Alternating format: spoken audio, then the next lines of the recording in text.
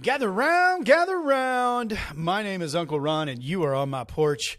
And on the porch is where local business owners learn about using search engine optimization technology and social media to grow their business.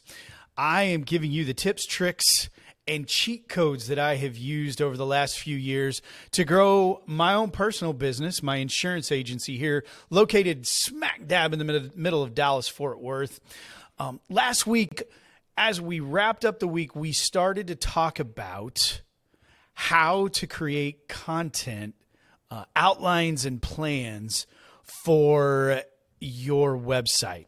And we are going to spend this week on the porch making a deep dive into the deep end of the pool about how to formulate a content plan.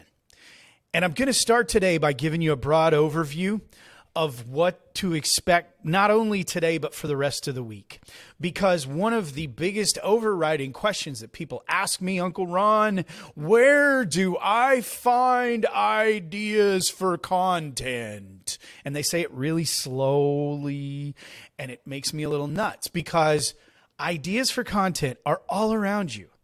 You're completely capable, but I'm going to give you 3 specific ways to never run out of content this week. And I sincerely mean never run out. And I'm going to take Tuesday, Wednesday, Thursday, and I'm going to dig in each of these 3 ways. And then Friday, I'm going to blow your mind, and I'm going to put it all together in a formulaic fashion. But let's talk about those 3 places where you can find ideas for content. Last week, we talked about artificial intelligence a little bit, and that's going to be part of how we find ideas.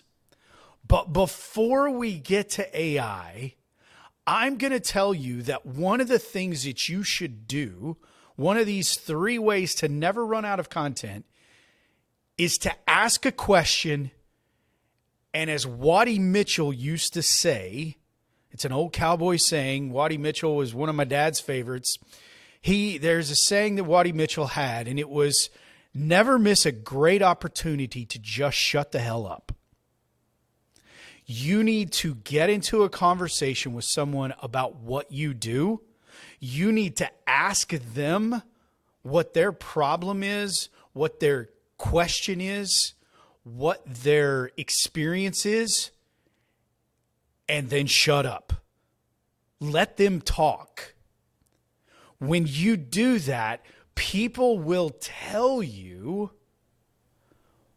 why they're talking to you about the services or goods that you provide. The open-ended question about their experiences, their problems, and their questions will allow you to collect things to create content about. That is number 1. That is what we are going to dive deep on tomorrow, Tuesday. Item number 2, Google's been collecting data for 30 years about what people are searching for. They have been collecting data about things that you will only type in at 2 a.m. when no one else is around, the lights are off, and you're on your phone. Google's collecting that data. I would tell you to go to Google and begin typing in phrases related to your business, or even those ideas that come from your conversations with your prospects and customers. Google's going to give you search results. And guess what's going to happen? There's going to be a whole list of things that you can create content about, page after page after page. And it's all driven by data based on what other people have asked about that's similar. Why would you not use it? Don't overthink it.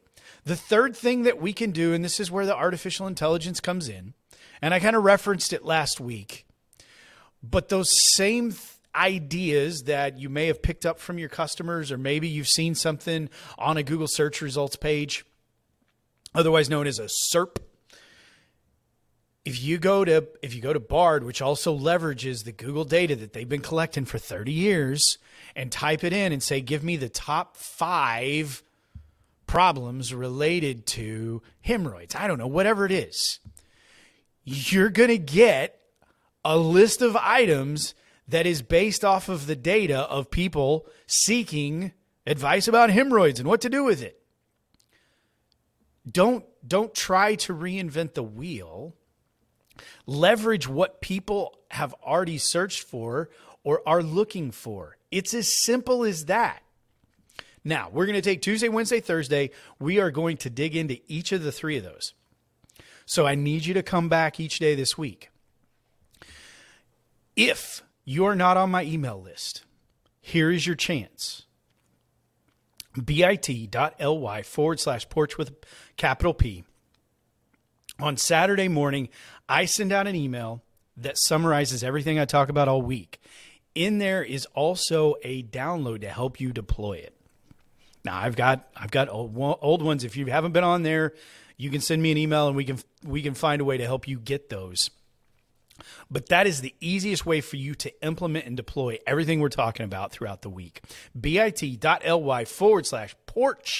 with a capital P. I am Uncle Ron. Tomorrow, we are going to talk specifically about how my customers help me find ideas to create content for. I look forward to seeing you then.